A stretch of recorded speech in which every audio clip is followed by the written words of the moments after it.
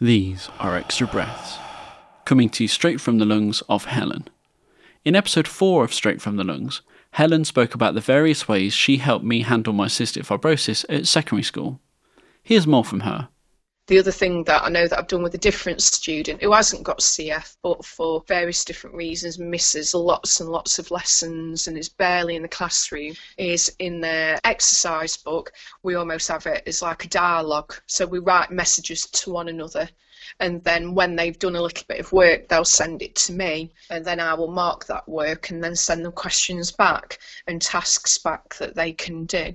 And that can be like accompanied with a memory stick as well. So there would be ways around it if there was somebody who was in hospital much more frequently, definitely. It's getting easier and easier with technology. I think they find it tricky, to be honest, but what they tend to do is to spend a lot of time over in our student support department, so they get a lot more one-to-one support with the TAs. They can go over and work in our achievement centre, so they've still got pupils around them, but maybe not a whole class full, and then they can be integrated back into the classroom when they're feeling well enough, and it just means that they get that bit more support. And I know that it's working for her because she's already been looking at joining our sixth form, which is really lovely. So I think she's got like a middle ground where she's getting support from more people. She's still got students around her, even though she can't be in the classroom all of the time.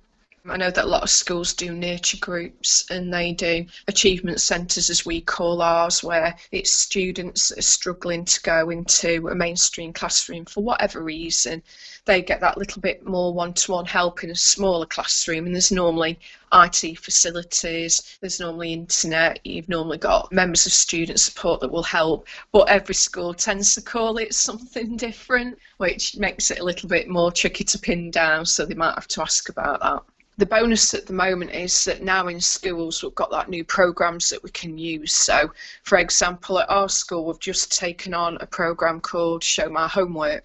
So if it was that you had to go into hospital with a moment's notice, luckily we've got email where now, because we're using computers more and more, it's quite easy to send PowerPoints and documents and things like that. But also we can send work through the Show My Homework as well. So at least now there's like more places where people can go and have a look and try and keep up to speed with work, even if people were admitted at a moment's notice or if they're admitted more frequently. I know in our school we have a little yellow bag for each student that has a health condition, and it has your photo tied to it and your name. So then if anything happens, people can run along to the medical room, pull that bag off the shelf. It's got spare medication in there that anybody might need, but also it's got a copy of that planning. So it doesn't matter, whoever's dealing with that person, we know what that routine is or what the action plan is should anything not be going quite to plan. And it's really important for trips as well. Whenever anybody books onto a trip, our system automatically puts together a list of all the students and what medical conditions they've got, emergency contacts. But that then means that when the members of staff take those students out on a trip, we know to go and get their yellow bag from off the shelf and take it with us. Because it's really easy in all the excitement of the morning and getting ready to leave medication behind that we need and the action plans behind, so then we wouldn't necessarily know quite what to do. We wouldn't know the detail anyway.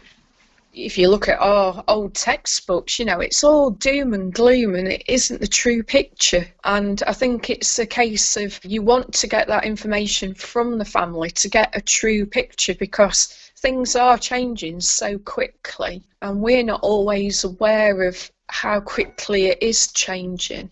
So I think it's important to have that conversation for that reason as well, because if not, like I say, you could be telling them something that then worries and concerns and frightens and whatever. You've got to have that kind of conversation where you're finding out what the situation is.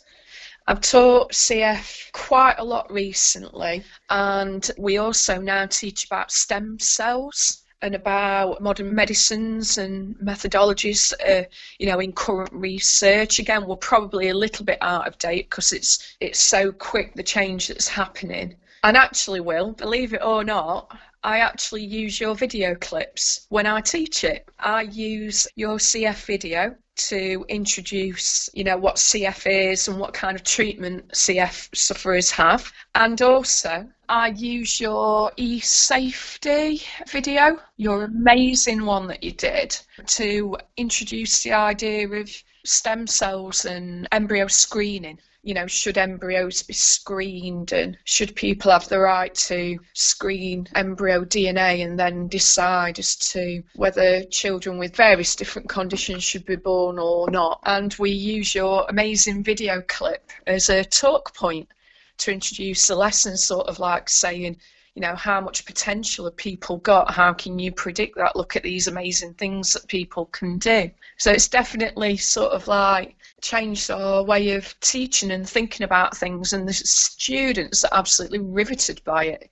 They think it's brilliant because it's somebody who was their age, gone through our school, have seen what amazing things you do. And we talk about the fact that you've run the London Marathon and things like that, and when you went to Birmingham University for your interview with your media clips and your work experience you did in year 10, and we actually link those real life stories into the lessons now, and it gives it a completely different emphasis. It's brilliant. So there you go, Will. You've had a big impact on our school. The kids love it, and I love teaching it. It's my favourite bit.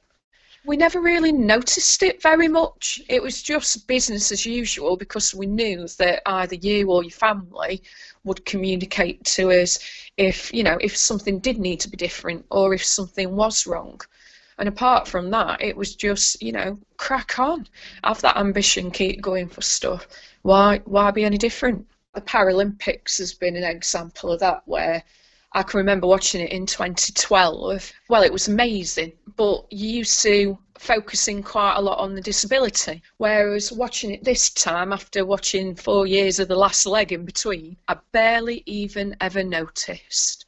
I just noticed them as being these amazing humans that were awesome at sport. And I think it's sort of like that kind of attitude that's carried you far and that'll carry other people far.